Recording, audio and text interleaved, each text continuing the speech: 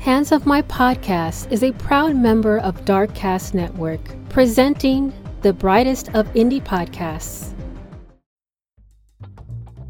Hey to all my seasoned and newbie listeners.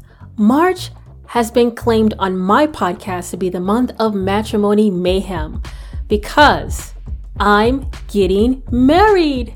That's right. So for the rest of March will be the podcast takeovers from the Darkcast Network community of indie podcasts. I have handpicked some fantastic podcasts and their hosts. Isn't that they're saying something old, something new, something borrowed, and something blue? Anyways, my next takeover is brand spanking new to the Darkcast Network community. Mallory Jenna Robinson, a host of A Hateful Homicide. Mallory Jenna is an Afro-Caribbean trans woman and transgender and an HIV healthcare advocate in Los Angeles, first working with the LGBTQ Center Long Beach as an engagement specialist and a service navigator for their transgender health program. Mallory also spoke publicly for the Long Beach Transgender Day of Remembrance at the Harvey Milk Park in November of 2019 and for All Black Lives Matter Los Angeles, and co-hosted several LGBTQ virtual award shows.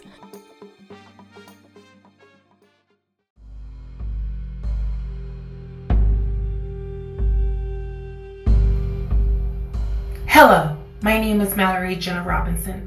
Join me on A Hateful Homicide, a true crime podcast dedicated to telling the stories regarding the murders of transgender, gender non-binary, and gender diverse community members in the United States and abroad. This is A Hateful Homicide. 911, what's your emergency? Yeah. A transgender woman has been shot and killed in North Baltimore. Alpha? In the U.S., trans women of color have a life expectancy of just 35 years.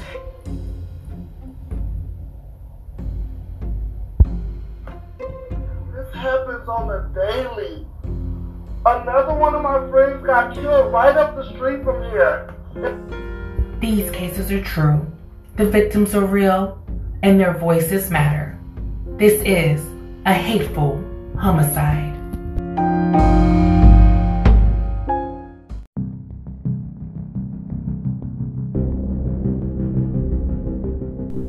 The murder of Diane Delia. Wednesday, October 7th, 1981. Yonkers, New York. Warning: the following episode you're about to listen to will contain evidence of misgendering. Listening discretion is advised. To call all of this bizarre would be an understatement. It was a bizarre love triangle. She wanted John as a boyfriend. I think in her mind she was going to change him. But that wasn't going to happen. He'd yell out, queer, queer. It's not cut and dry. It's not black and white. It's not hater, victim. I know that he was there, and then all of a sudden, he was missing. It was all jealousy. I mean, there was so much jealousy going on. When you got too close to the fire, it could burn you. It was something that had previously been unchartered. It wasn't your run-of-the-mill murder case. Wednesday, October 7th, 1981. It's Yonkers, New York, a suburb of Manhattan. 24-year-old post-operative transgender female Diane Delia was reached out to by her estranged husband, Bobby Ferrer, age 22, cisgendered white male. The two had this 5-year on-again, off-again love story like no other. They met back around 1977. The two had met at a club in Yonkers called Zippers. The couple had really began to grow close, working at Zippers together. Bobby as the bartender, Diane as the dancer and diva. Diane chose her name in homage to Diana Ross. And her friends who remember her fondly will share stories about how she had surgery to, resemble Diana, and how she was so impressed with this beautiful cisgendered superstar. Well, Diana was just as important as Diane, and Diane became famous too. She was known for her beautiful impersonations on stage, and as her friends remember her, known for her sequences. Diana and Bobby had this interesting love story. Bobby, who was more bisexual, had this push and pull. He was attracted to cis women, but he was also attracted to cis men. So when Diana first met Bobby, she met him as John Delia. And in some of the audio recordings we're going to hear throughout this episode, you will hear the mentioning of the name John. And that name is very symbolic because it ties into this interwovenness of who Diana was and who she became to so many others throughout her life and even after. But as we go through this case in season 2, episode 1, I'm so happy to have you all here with me. As we prepare to go through this case today, I really want us to think about this concept of if I can't have you.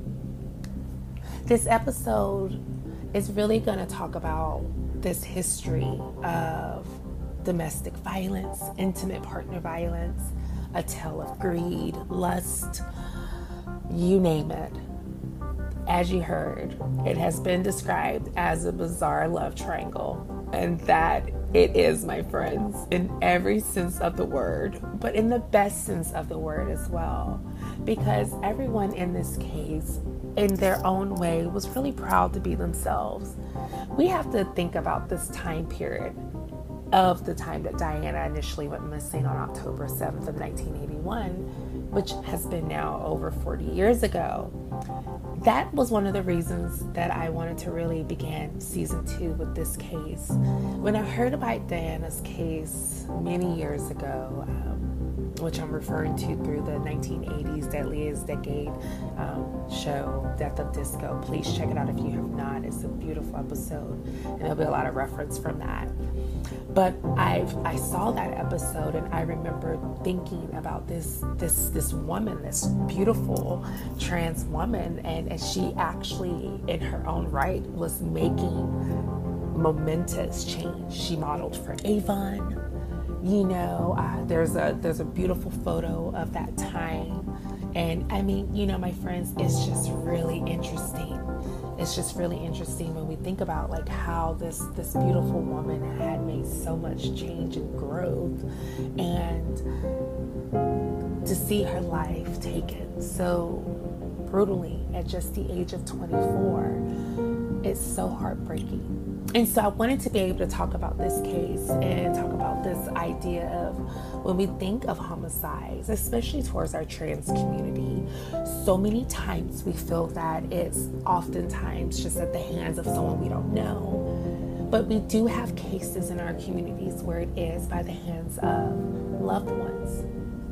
And this case involves a couple of loved ones. One, again, is Diane's husband, Bobby. But there's another Bob, a Robin Arnold, 26, cisgendered female.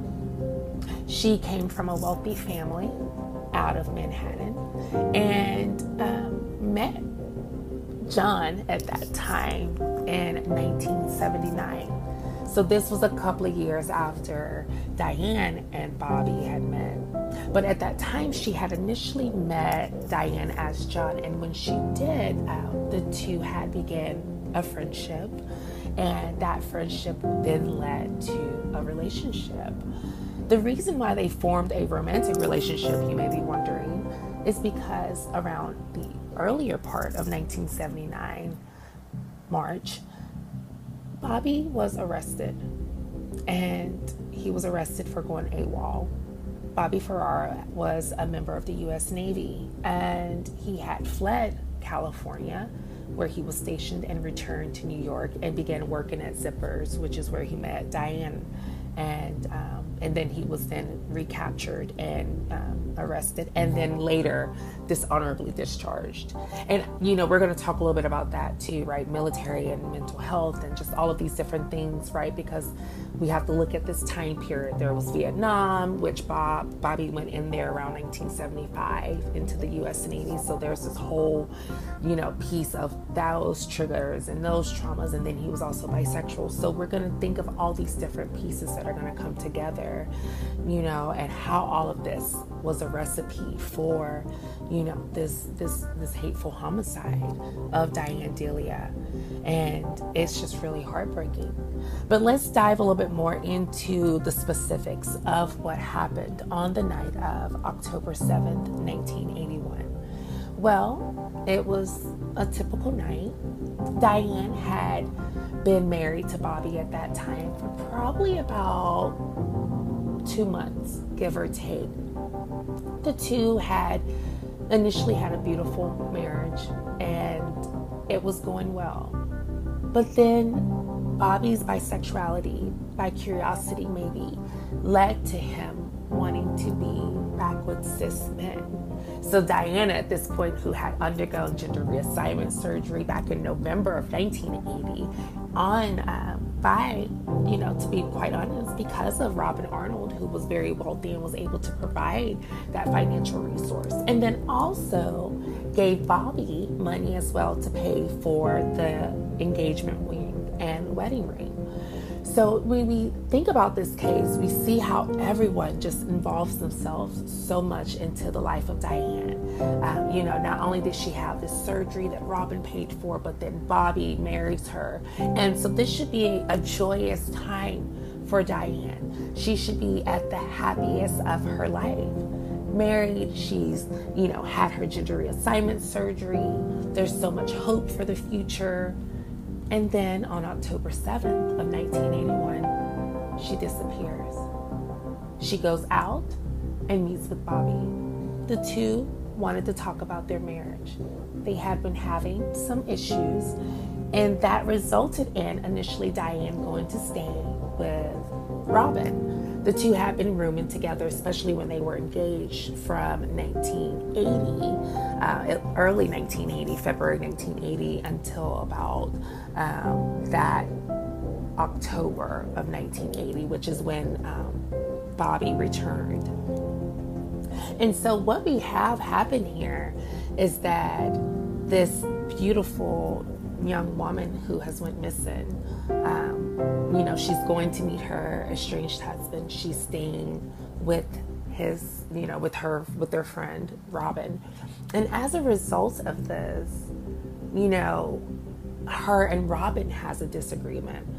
There's this gentleman that Robin and Diane, at this point, they had this routine of where they would kind of compete for men. And on this particular night, Vincent was the gentleman that night in September of 1981, just a couple of weeks before Diane went missing. And there was a party, and both Robin and Diane was competing for this attention, and Robin ultimately made a statement of, "My vagina is real, Diane's isn't." And as a result, Diane and Robin had a falling out. Diane did turn to, another woman, cisgendered woman, and that infuriated Robin, because Robin, in her mind, right, this wealthy cisgendered female of privilege, felt that she had not only paid for Diane's, gender reassignment surgery, she had accepted Diane, helped her with her female impersonation performances and drag performances. She definitely endorsed that, bought costumes, as we're going to hear more about this case. And so for Diane to then get involved with another cisgendered woman sexually or in any other way really infuriated Robin. So not only do you have Diane, who is involved with cis men and cis women, right? So this is upsetting her husband, Bobby, who's upset about the fact that she's with cis men, other men. And then you have her best friend, Robin, who's now upset about the fact that not only are they still competing for cis men themselves, but then now Diane has had this sexual encounter on Robin's couch with a cis woman. And so by October 7th of 1981, by that Wednesday night, both Robin and Bobby wanted to talk to Diana. Diane had moved out of Robin's after that incident, and she had moved in with a good friend of hers by the name of Gary. And you'll hear Gary speak fondly of Diane. He also does refer to Diane as John in some of the audio as well, just on those memories before Diane became Diane. And so you see this fondness and this loveliness, but that is where Diane was staying on the night of October 7, 1981, when she received that phone call to Gary's apartment from Bobby saying, hey, we need to talk. We need to figure out what's going on with our marriage. Bobby felt that his marriage was pretty much falling apart. He didn't want to lose Diane. Robin didn't want to lose Diane.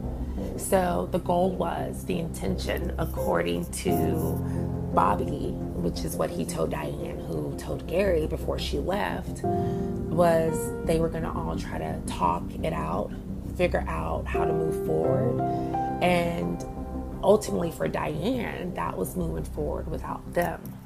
She felt that both of them were smothering her. She felt that both of them wanted to control her. Robin more so financially, and Bobby more so sexually. He definitely was not the most intimate with Diane after she had her surgery. And so this beautiful young trans woman who's had this gender reassignment surgery, who has these needs of her own, is not getting them met by her husband. And so then unfortunately this leads to this pivotal point of her turning to other men because her husband doesn't want her in that way, but he didn't want her with anyone else. So you have this really push and pull of where they didn't want Diane, but they didn't want anyone else to have her. But for Diane, she was done. She was out of this whole game of chess, and she wanted to move forward with her life. Again, she went to Montreal and done a beautiful campaign with Avon Cosmetics. And there's this, again, beautiful photo, and you can Google it, and it has, and this is advocacy, right? Diane didn't even realize that this was momentous as a post-operative trans woman in 1980 on the face of Avon, whether they knew or not. That is groundbreaking. That is history in so many ways. And so she was a trailblazer, and she is. And so we want to remember that, especially because it has been 40 years since her death. And what's really heartbreaking is the fact that you think of 1981. This is also the same year that the AIDS epidemic began in June 5th. And so she was only around just for a little bit of that. And we don't know how her life would have resulted, if that would have came into play or not. We don't know. But nonetheless, her life was extinguished.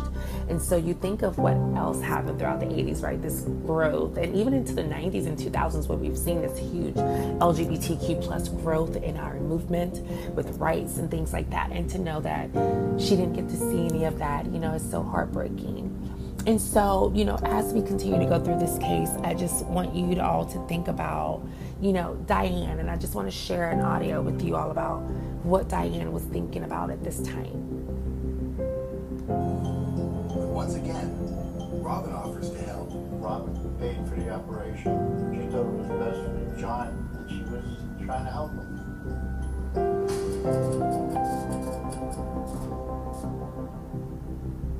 After the grueling surgery and a few weeks of recovery, John returns from the hospital, changed.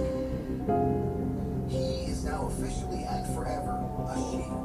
And to pay homage to her favorite diva, Diana Ross, she rechrists herself as Diane. She looked gorgeous. It worked. It worked for him. He was really attractive. At this point now, Diane was ecstatic with her new surgery, her lady parts. She was so proud of it, very proud of it.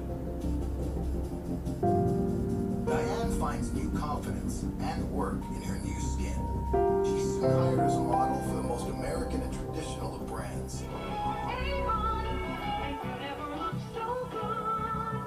Diane did one advertisement for Avon, and Diane was standing there looking absolutely fantastic. Nobody could have told that she was transgender.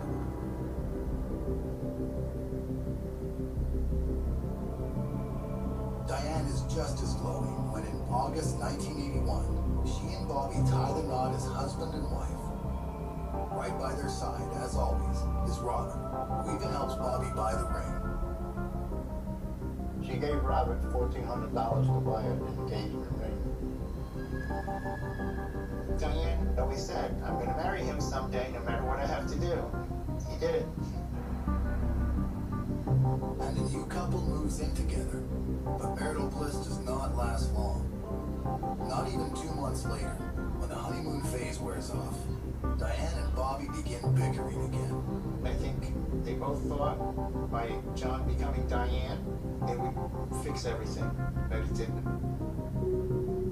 Sexual relations was their biggest problem, because Bob decided he wasn't finding her as attractive physically, wasn't piquing his interest, shall we say, and he started to look at guys again. Diane is crushed. She acts out, and he retaliates. They would start doing things like playing up to other people to make each other jealous. Diane would play up to other guys. Bob would do the same. They'd have an argument about it. One would storm off, usually Bob. That's when the relationship started to deteriorate. As her relationship with Bobby falls apart, Diane spends even more time with Robin, even after. And so Diane, who is going through this tough time, right? And as you heard, there were so many good things that were happening for her. She had gotten married.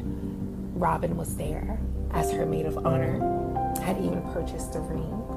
So all of this should have been great. But then, of course, as we hear, audio from her good friend Gary, from one of the detectives, Longo, on the scene, from the Manhattan Police Department, we hear all of this, and what you understand is that there was just a lot of jealousy. So when we go to the night of October 7th, 1981 in Yonkers, New York, Bobby goes to pick up Diane from Gary's apartment. She leaves in her lavender-colored little one-piece outfit and her pumps.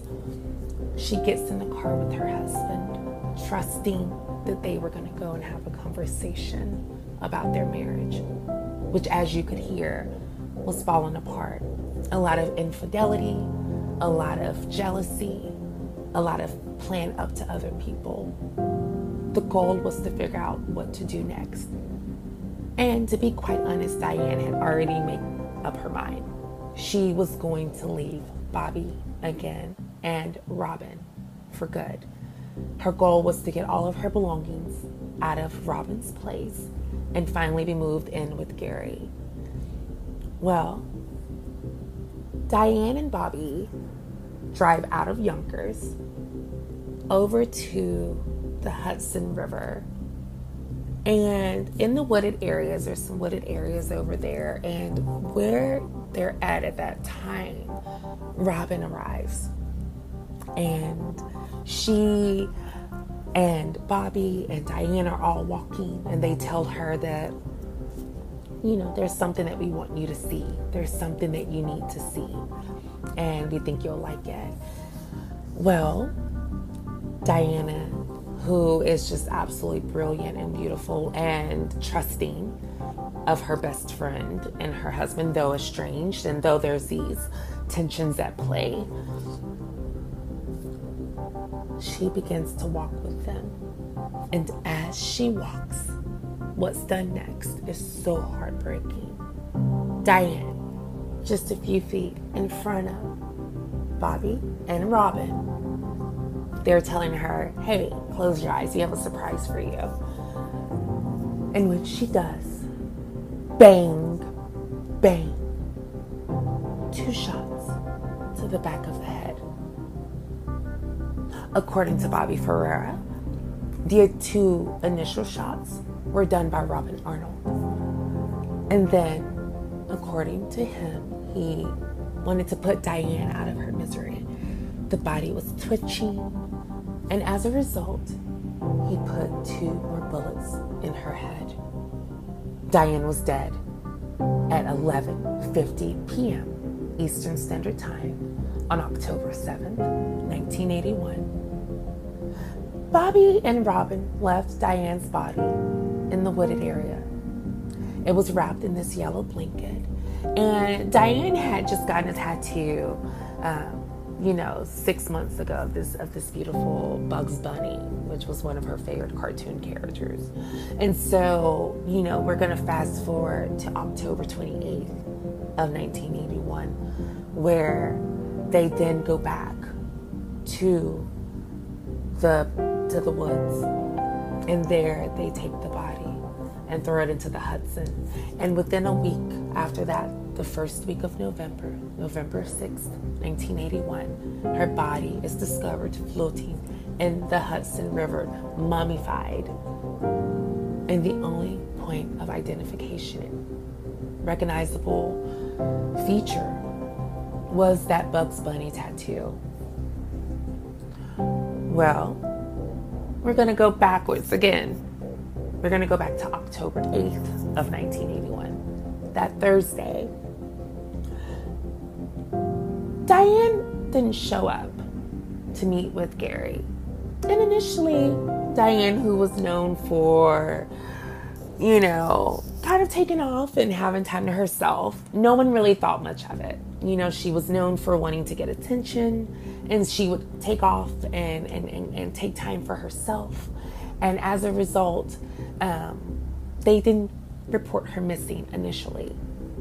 And so for several days, no one really puts any pieces together that Diane, unfortunately, who is now deceased, is even missing. Well, Gary gets a phone call around October 12th, stating that no one has seen Diane since the night of October 7th. He can't get a hold of her, and he says typically Diane will ignore him for a couple of days, but to go an entire week was not normal.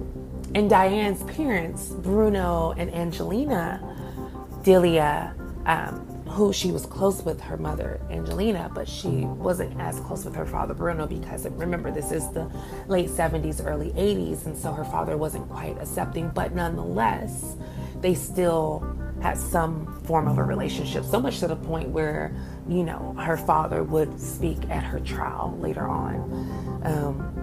But Bobby and Robin and Gary all reached out to Diane's parents and her brother to see if they had been able to locate her. And her mother in particular felt that, this was not usual. Normally 3 days tops, but a whole week, and now going into a second week, it was time to report her missing. And that is what's done on October 28th of 1981. So Robin reports her missing as a former fiance, of Diane, a former lover, best friend, maid of honor. Her husband, Bobby, they both go in, report her missing. And around that same time, they're also putting her body into the Hudson River. And then fast forward to November 6th, of 1981, when her body is discovered wrapped up in that yellow blanket, and the only recognizable feature is that Bugs Bunny tattoo. It was really heartbreaking. Detectives knew this was a murder. It was evident, the gunshots. But as Diane's body was brought in for autopsy, the coroner realized that Diane was post-operative. Initially assumed cisgendered because of the fact that she had gender reassignment surgery. They didn't understand that she was transgendered. But once that was clear, according to the autopsy, Detective Longo realized that he needed to shift his focus and look for Diane's, identity, because they had no idea who she was. She had no shoes on. When they found her body, she was only wrapped in a blanket, and so there was no ID, and so there was really no way to identify Diane. And so the goal was to then reach out to the LGBTQ plus queer community at that time. And so there was this newsletter that was circulating, and one of the publications, The Village Voice, which is really heavy in speaking Diane's story, and all of this was circulated at that time. And so as that information finally went from Manhattan, which is where Diane's body was discovered, at the Hudson River in Manhattan, but she was living in Yonkers, so the information had to filter from Manhattan to Yonkers, which took several more weeks. So Diane wasn't even officially identified until November 20th, T-Door of 1981, which was not T-Door at that time. Detective Longo makes the death notification. As next of kin, her husband Bobby Ferrer receives the devastating news that his wife, Diane, has been murdered. Detective Longo wanted to know if Diane had any jewelry, any, items, things that would be on her that was missing. Well, Bobby mentioned that though they were estranged, Diane wore her wedding ring always.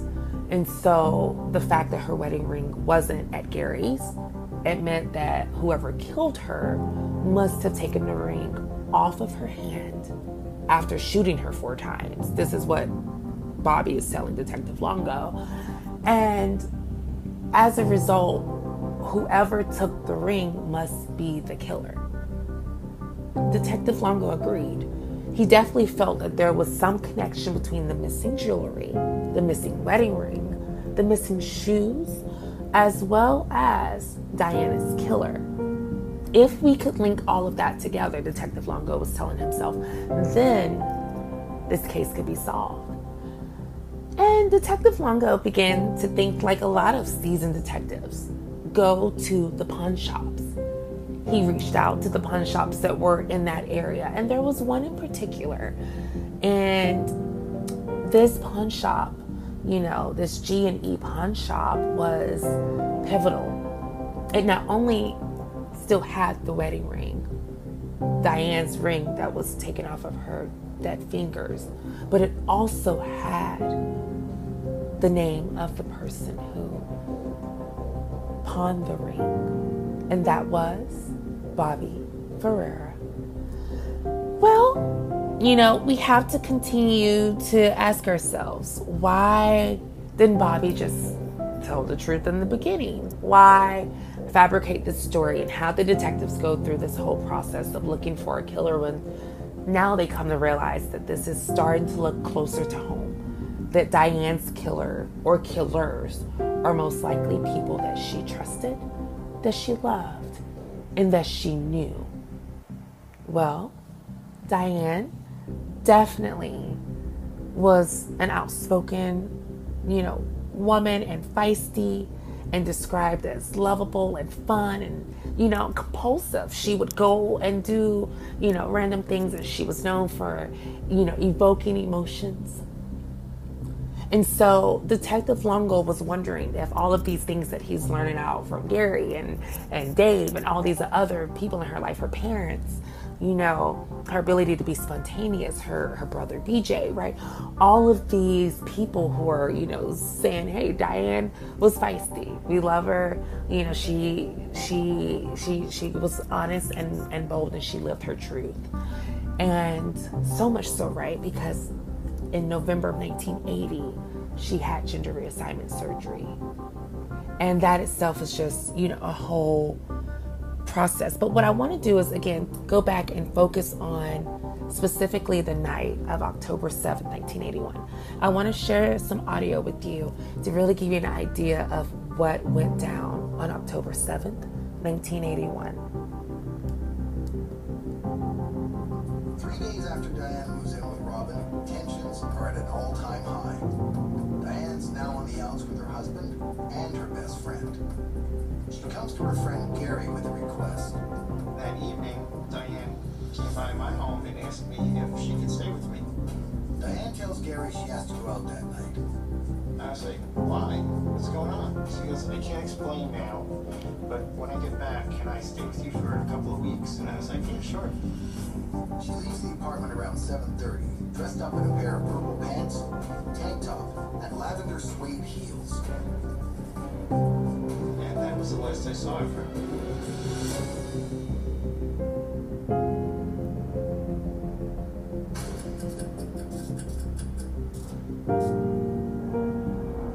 It's been 3 weeks since Diane Delia was last seen leaving her friend Gary Santisario's apartment. New York City police from the 10th precinct respond to an emergency call. The patrol sergeant had called the precinct and requested detectives respond to 28th Street in Hudson River. A body was found floating in the Hudson River. Detective Donald Longo arrives at the scene to investigate. The body had just been removed from the water, and he wanted help with the search and the examination. The body was out of the water, wrapped in a blanket. I recall the color being yellow, tied with a rope. The head area where the blanket was stained. Apparently she had a head wound somewhere.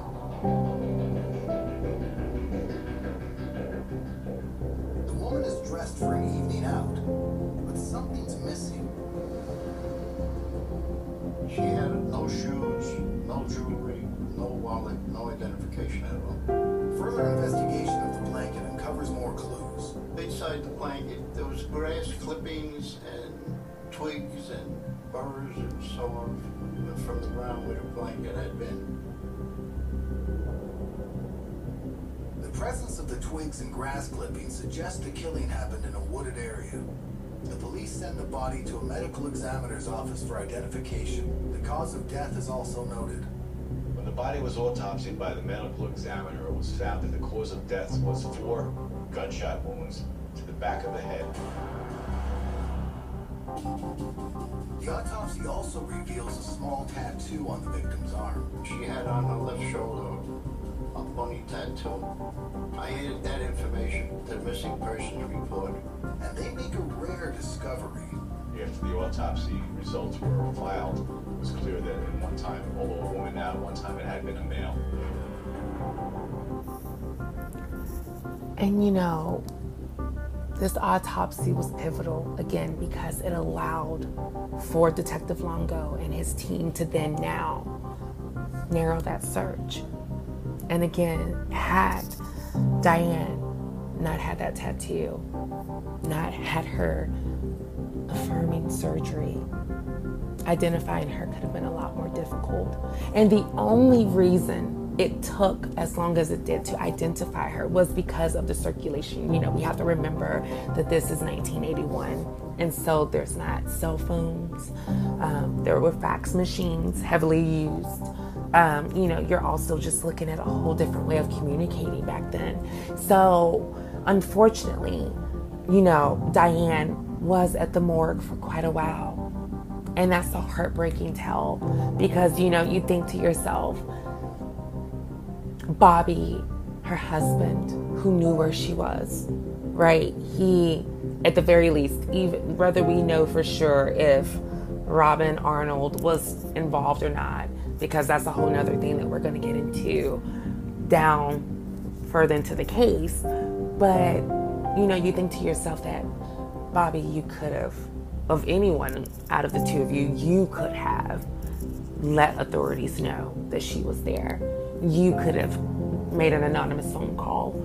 And so to have her family, right, because her mother, at this point, it's been almost 2 months. You're talking about her body not officially been identified until the latter part of November. So you're going into the Thanksgiving holidays, the winter holidays, and this family has no idea what has happened to their daughter. No idea that she has been laying in the morgue unidentified since October 28th, since November 6th. So all of this is really heartbreaking when we think about it, when we go through this case and we talk about these complexities of love and then this level of apathy, because Bobby will tell anyone, even to this day, that he loved Diane, that he just could not figure out how to make it work. They just couldn't figure out how to get on the same page. At one point they were, but somewhere between then and now, the relationship had become so toxic, right? And this is where we need to also look into the pieces of intimate partner violence, financial abuse, emotional abuse, manipulation. Yes, Diane was no, pushover. She was tough as nails, absolutely. But she is the victim in this case. And she was kind and trusting, and all she wanted to do was be her best Diana Ross and, do her interpretations and express herself boldly and freely. And she loved someone who did not want to see her shine, who did not want to see her flourish. Both he and Robin Arnold wanted to control Diane. They felt if they couldn't have her, then no one could. And that's really the key element of this case, is control and manipulation. The financial abuse comes from Robin being able to hold the money over Diane. And you'll hear in other clippings throughout this episode where someone will mention, because Robin paid for Diane's surgery, she was also helping with the initial apartment that Bobby and Diane had moved into as well as paying for the wedding ring.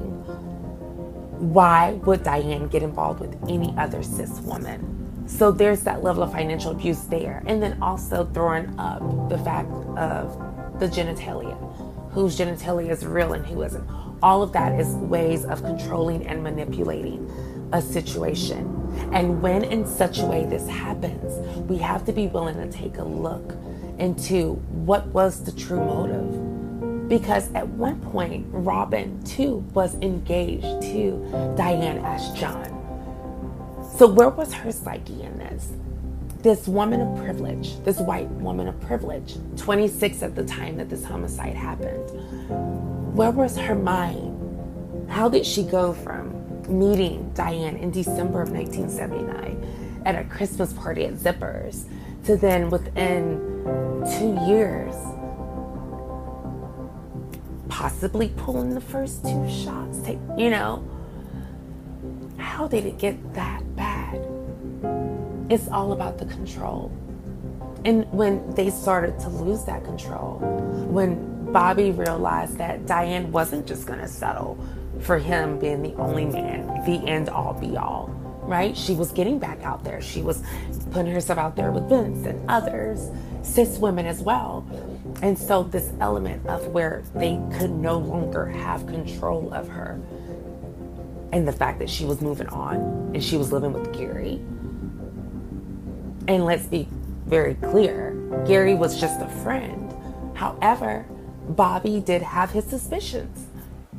So there was just this, increased tension that by that night, by 11:50 p.m., Diane Delia would be dead from 4 gunshot wounds to the back of the head, laid out there for several weeks, and then thrown into the Hudson, then reported missing by the people who murdered her. So again, when we talk about bizarre, that is what we are talking about. But it's also important to think about this, again, this component of intimate partner violence. Now, there was never any evidence of physical abuse from Robin and or Bobby, except for the shooting itself. But Bobby did have a way of verbally abusing Diane, putting down her new genitalia, her new surgery. He played off of the fact that he was an attractive man. He, at this age, at this point, was 22.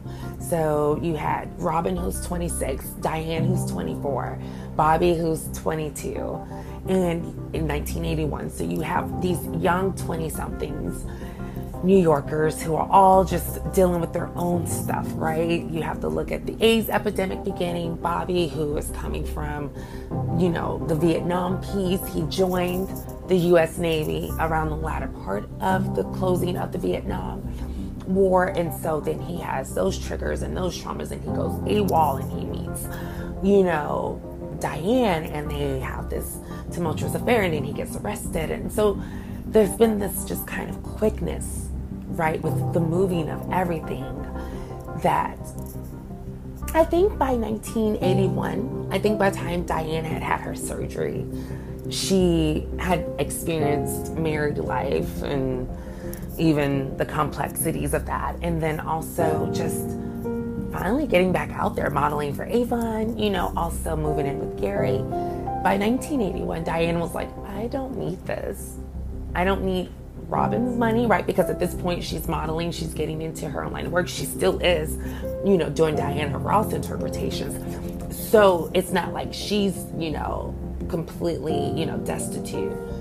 And then on top of that, she's this beautiful post-operative trans woman, right? And you're going to hear friends talk about just how beautiful she is and how beautiful she was inside and out. And so she didn't need Bobby's affirmation, right? She was getting that from others. And so Robin and Bobby was losing that control. And Diane knew for herself that she wanted to move forward alone. And that was what the communication, again, was supposed to be about on October 7th, 1981. But, what I also want to discuss too about this intimate partner violence piece, and we see this especially now more with a lot of our trans community members who get into relationships, especially our trans femme and trans masc folks, and even our non-binary people as well. But this case isn't quite like some of our other ones that we've covered in the past. This one wasn't classified as a hate crime. And I want to share a little bit with you about this and give you an idea of why it wasn't quite considered a hate crime. As across the country, I think homosexuality is moral perversion. with crusaders like Reverend Jerry Falwell leading the charge. This is the early 80s, and there was no specific designation by NYPD, the patrol guide, or anywhere else that this was going to be investigated as some sort of hate crime. But before police can understand the motive of the killer, first, they must identify the body. We checked with the other regions. They had no information at all. They figure their best bet is the drag queen community in New York City. They had their own newspaper on the west side. They put an article in there to try and help us identify him. And just a week after Diane went missing, Gary gets a call. Robin and Bobby are together, searching for Diane. Bob and Robin were like, we can't find Diane. We don't know where she is. She disappeared. She was mad and she took off. You know how she is. She gets mad and she disappears for a few days. Gary hasn't seen Diane since she left on October 7th. And to be perfectly honest with you, I didn't really think anything of it because Diane had done some crazy things in her past when she wanted someone's attention. I just thought it was one of those things. But when he hears that Bobby and Robin haven't seen her either, worry turns to panic. So that's when they all decided to call the police and report her as a missing person. Robin reports Diane missing on October 17th to Yonkers police. But the news doesn't filter down to Manhattan. Nobody knows where to look for her. We'd all go to Robin's apartment and hang out, and we just sat there and waited patiently. Weeks pass before Diane's worried friends hear any news. But then, in late November, the article that Detective Longo had placed in the local drag queen newsletter in Manhattan makes its way to Yonkers. Friends see the notice in the paper, and one specific detail stands out. There was a picture of the body from the shoulders down with the bunny tattoo. And once we saw that, we all knew who it was. Finally, Detective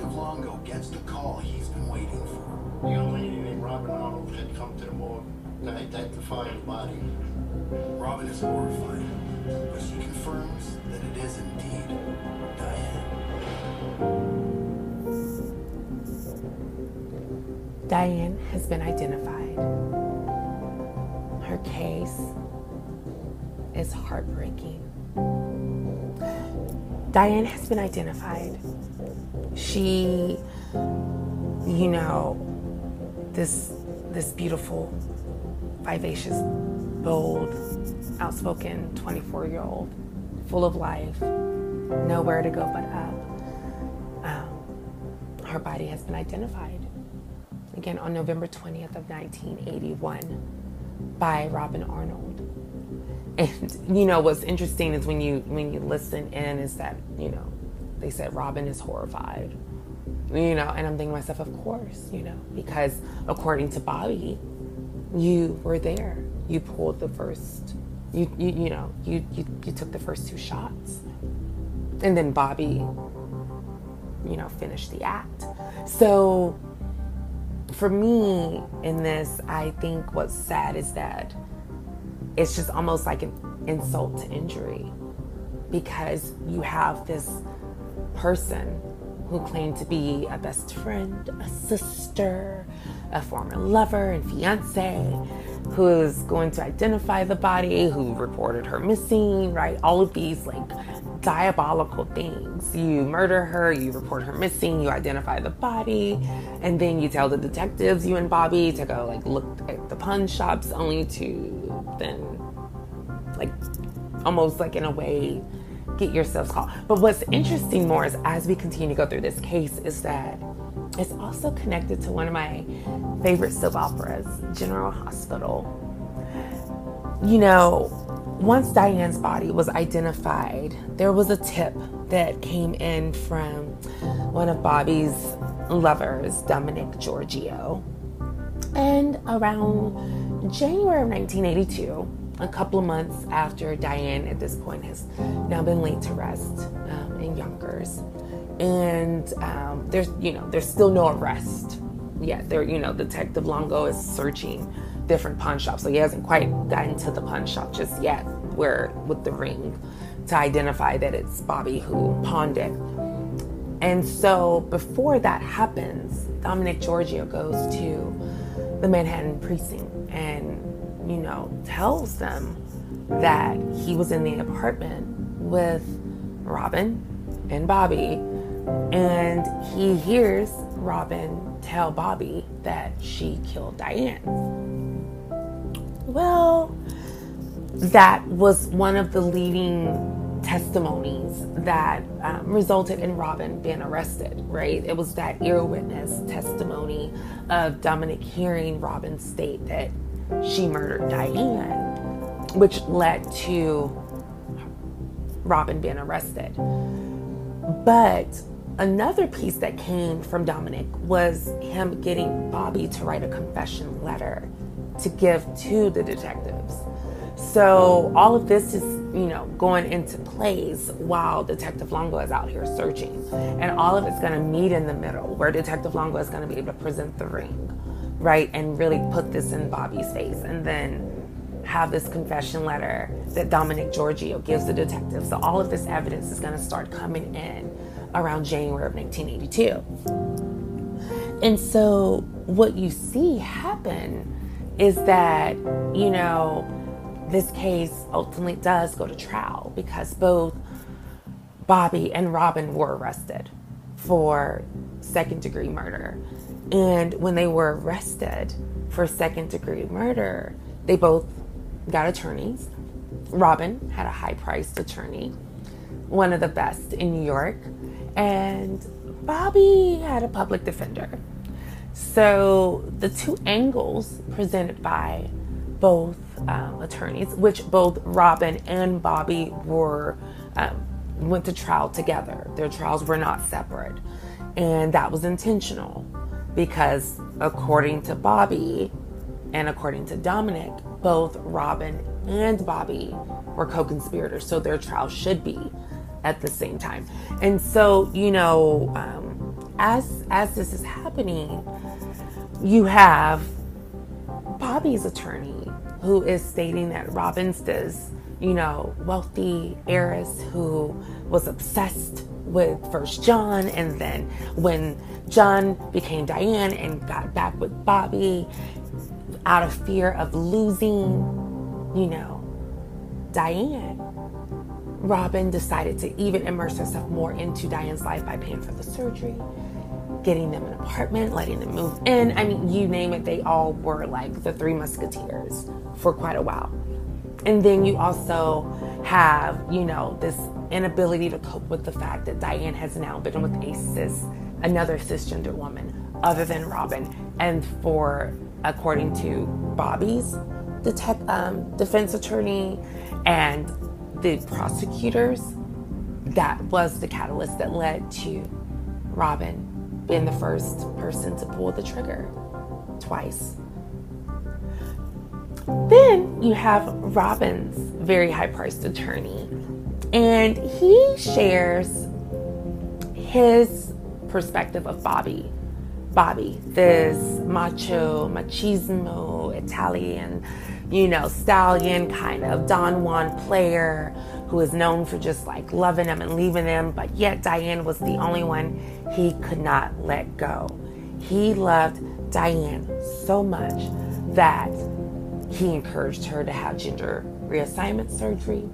And then when she did, he didn't want that, but what he wasn't expecting her to do was to begin to create a life for herself outside of being Diane Delia Ferrar, because she had changed her last name to Ferrar prior to her murder, prior to her hateful homicide. And that's what we also have to take a look at and really think about with this case too, the hate that went behind this, because you'll hear Bobby and Robin still both to this day will say that they love Diane, that they could never hurt Diane, but they did.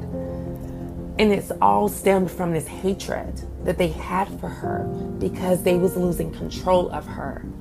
And so, this homicide didn't have to happen. Everyone could have walked away. But the reality is that Bobby and Robin could not let her go. And so what I want to do is also just take a moment and share with you just a little bit about the tip that, Bobby, that Dominic gave to Detective Longo. So I want to just share that with you all. Bobby alone. And finally, Bobby broke down and confessed to him what had happened the night of October 7th, 1981. Dominic convinced Bobby Ferrar to write this down. And his written confession describes Diane's death in great detail. He claims that he convinced Diane to go for a drive with him to discuss their relationship and then meet up with Robin later that night. They tell her they found something in the woods that she may want to see. He states that he and Robin lured Diane into the woods. According to Bobby, he and Diane were walking next to each other. Robin was in the rear. They got to where they were going. It's just a small park underneath the Tamazight Bridge where people dock their boats. And at that point, Robin pulled out the gun and shot Diane in the head. Twice. According to Bobby's confession, after Robin shoots Diane, Bobby takes the gun from her. Bobby didn't know if she was dead, but he shot her twice more. He shot the other two shots because the body was twitching. He didn't want Diane to suffer. He didn't want Diane to suffer, and she did. The conclusion of this case is that Bobby was convicted and sentenced to 25 years to life for second-degree murder and was released in January of 2008 and still remains in Yonkers to this day. Robin was found not guilty of all charges and went on to marry and have children of her own and pursue her nursing career. And she too still lives in New York. As we prepare to conclude, I just want to take a moment and just really share with everyone this heartbreaking case and just how it didn't have to happen this way. And I also just want to leave with a few remarks from Gary to Diane as we prepare to conclude. Don't know why. I don't know what the real reason was. I've contacted Bob a few times when he was in prison. I went there to see him to try to find out why, and I just couldn't do it. Robin went on to get married and raise a family. Bobby did his time in prison and was released in 2008. In a decade that would be defined by dramatic changes in gay communities and sensational trials in the media, Diane Delia's case stood out. But the realities of the Diane Delia homicide were more than just tabloid headlines. Well, one of the fascinating things about this case is it's not cut and dry. It's not black and white. It's not hater or victim. These are people who supposedly loved her. These are people who were in her life. So it doesn't fall into the usual morality tale that we like to tell about how horrible it is to have haters pick on the LGBT. It's much deeper than that. It's much sadder than that. I want people to remember what a good person she was. Wherever she went, she was a star. She was a magnificent person. I'll never forget her. We remember you, Diane Delia, born April 15th, 1957, and died October 7th, 1981. We remember you, Lovebug. Gone, but never forgotten. Yesterday, today, tomorrow, forever, and always. Thank you all so much for tuning in to season 2 of A Hateful Homicide. My name is Mallory Jenna Robinson. Please follow us on Instagram at MalloryJenna90 and also at A Hateful Homicide. You can also listen on Spotify, Apple Podcasts, and other platforms alike. Again, stay tuned for another episode of A Hateful Homicide next Saturday at 12 p.m. Pacific Standard Time. Thank you and have a great day.